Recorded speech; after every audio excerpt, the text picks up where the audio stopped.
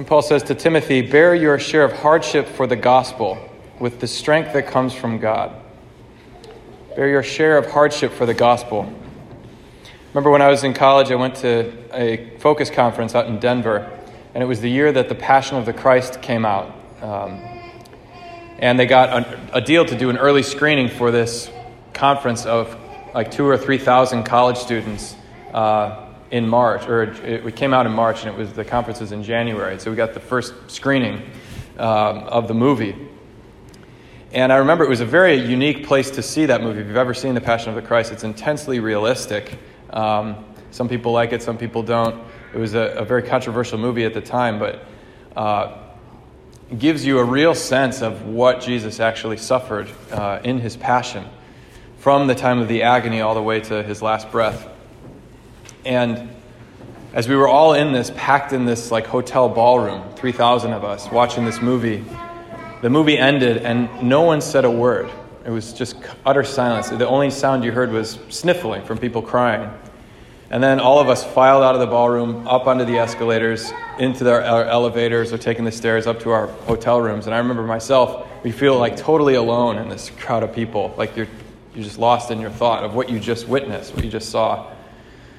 And I was laying on the floor of the hotel room because we were jammed, four guys in one room, and looking up at the ceiling, and I just had this feeling like I have to do something.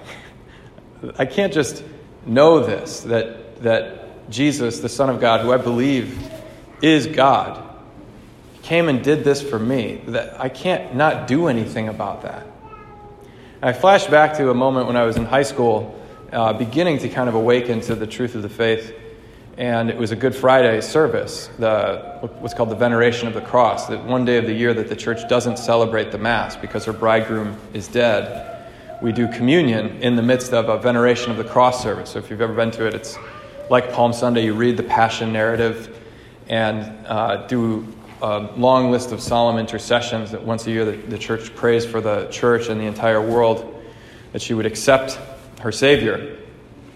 And then you come up and everyone kisses the wood of the cross on which hung the salvation of the world. And somewhere in that service, I was 15 or 16 years old, it sank in, that same feeling of like, Lord, you did this for me. First of all, I'm not worthy. Why would you love me that much? And then what am I supposed to do about that? One last memory.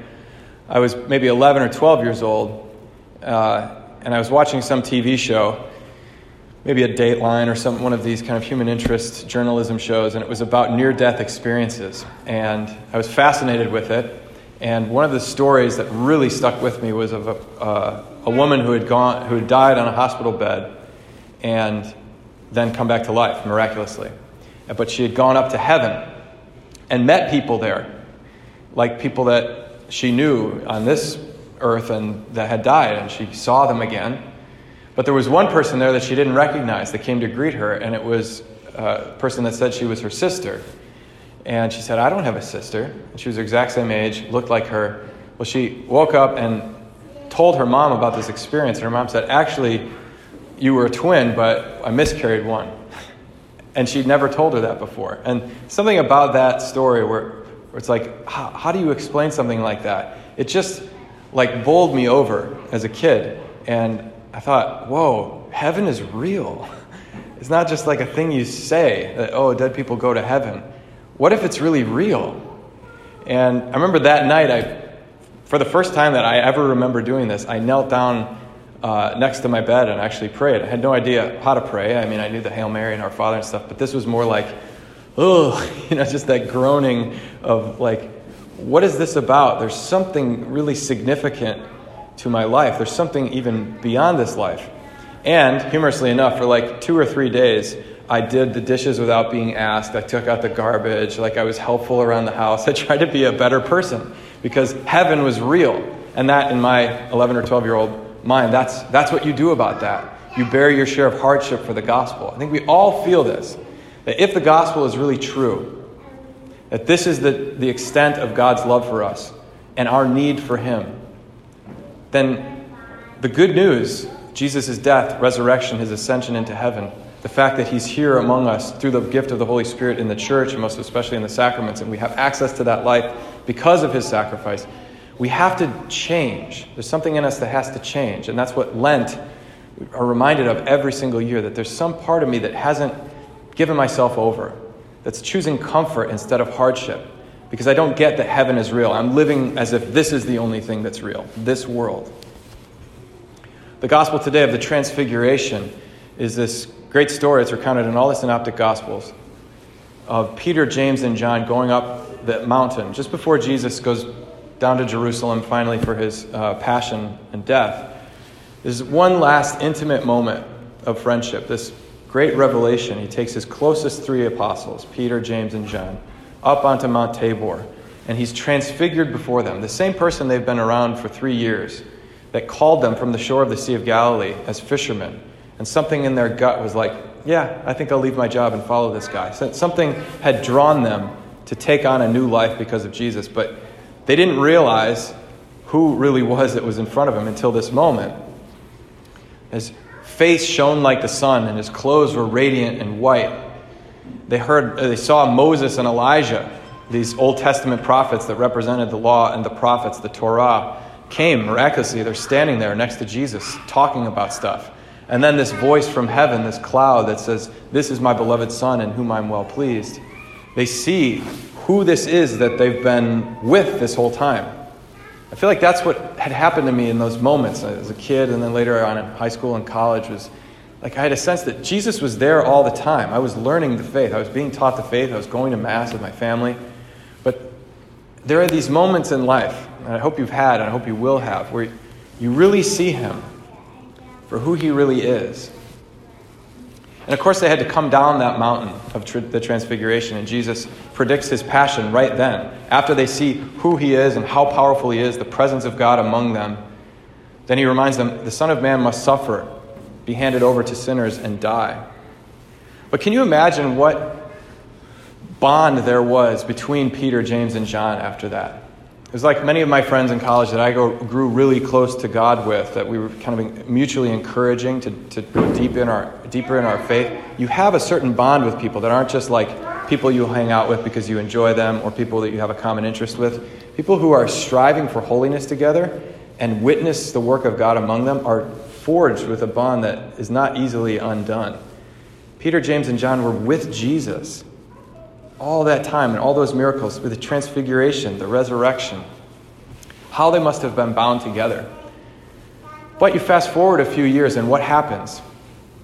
James is the first apostle that's martyred. He's the first one to give his life, to shed his blood because of his faith in Christ. It's in Jerusalem that he dies. It's recounted in the Acts of the Apostles.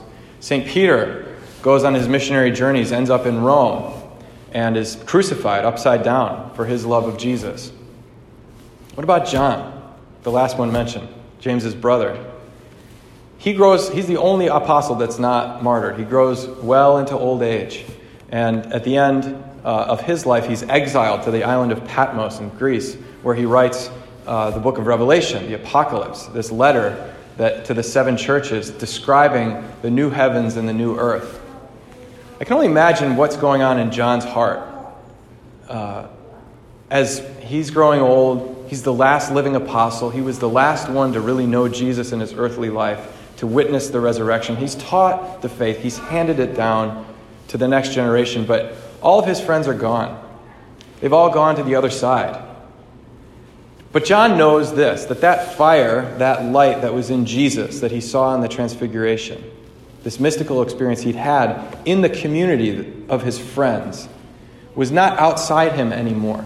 After Pentecost, it's totally different. Our relationship to Jesus is not like my relationship to you, where I can see you, you're outside of me, we have a dialogue. The relationship with Jesus we have after Pentecost, after he's flooded the church with his Spirit, is interior. That fire, that light is in you, in us, both individually and as a body. When we come to celebrate the Eucharist, for instance, we become the body of Christ. We're related to each other like a hand is related to a foot. We're organically linked as a mystical body. So that light, that intimacy, that friendship with Jesus is still there. And yet he longs for something more. I think we all feel that in us, that yeah, I know God is here, but I want my friends here too. I want to see God face to face. I want to be at that transfiguration forever. But John on that island, think of that. That's us during Lent. John, it's like all of us are going to on this great vacation to this promised land. We're all leaving someday. And some of us have already left. And they've gotten to the other side. They've gotten to the other ocean. They've taken their ship. They've taken all their stuff with them. They're not here anymore. And we've sent along all of our cargo, all of our footlockers with all of our stuff in it. And we're just left in our house waiting for our ship to come in, to take us to this promised land. That's the other side. That's heaven. And John is just waiting. He's like, I miss my friends. I miss my stuff. But this isn't where I belong. I don't want them all to come back and live here. I want to go to where they are. My friends, Christianity makes no sense. Lent makes no sense if heaven is not real. If Lent is another spiritual program or physical program or Catholic Weight Watchers or something with like some kind of practical imminent end and not something that draws us on to let go of comfort, bear hardship for the gospel so that we can invest in a life that never ends, a relationship that will carry us on into eternity and provide for every single desire of our hearts, Christianity makes no sense. But Jesus is real. He is really the Son of God. He really died on the cross for you and rose again to new life so that you could have the fullness of life.